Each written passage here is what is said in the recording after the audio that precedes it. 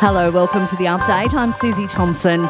The Reserve Bank is being advised to keep interest rates on hold as inflationary pressures begin to ease. A report from the OECD shows the official cash rate has peaked at 4.35%.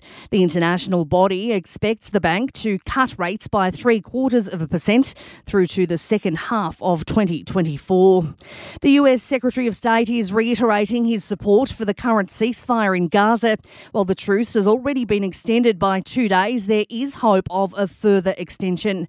Speaking at a NATO foreign ministers meeting, Antony Blinken says it would give an opportunity for more prisoner swaps. What it has enabled, first and foremost, is hostages being released, coming home, being reunited with their families. It's also enabled us to surge humanitarian assistance into the people of Gaza who so desperately need it. By definition, means that more hostages would be coming home, more assistance would be getting in. At least one person is dead after a US military aircraft crashed into the sea near southern Japan. 6 people on board the V-22 Osprey aircraft went down near Yakushima Island. Also making news, a lawyer for the Pakistani political party, the PTI, says former Prime Minister Imran Khan will step down as leader.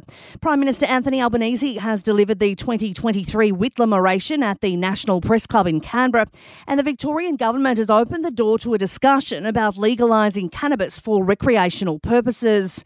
In sport, the Brisbane Heat has smashed the Scorchers by 67 runs in Perth to move through to the final of the Women's Big Bash League. The Heat set the home side a ridiculous target of 198 for a win after a stellar outing with the bat by Grace Harris and Charlie Knott. Georgia Voll then led the bowling charge, claiming 4 for 19 as the Heat restricted the Scorchers to 130 in reply. Brisbane to meet Adelaide in Saturday's final. And Netball Australia has moved to end its long-running pay dispute with its players, including the World Cup winning Diamonds. NA has proposed an 11% pay rise backdated to the 1st of October. And in entertainment news, a family row over the estate of Aretha Franklin has been resolved. Her sons have been awarded ownership of her homes after a will was found stuffed behind the cushions of her couch. A jury deemed the note, signed with a smiley face inside the letter A, was valid. The Queen of Soul passed away in 2018 at the age of 76.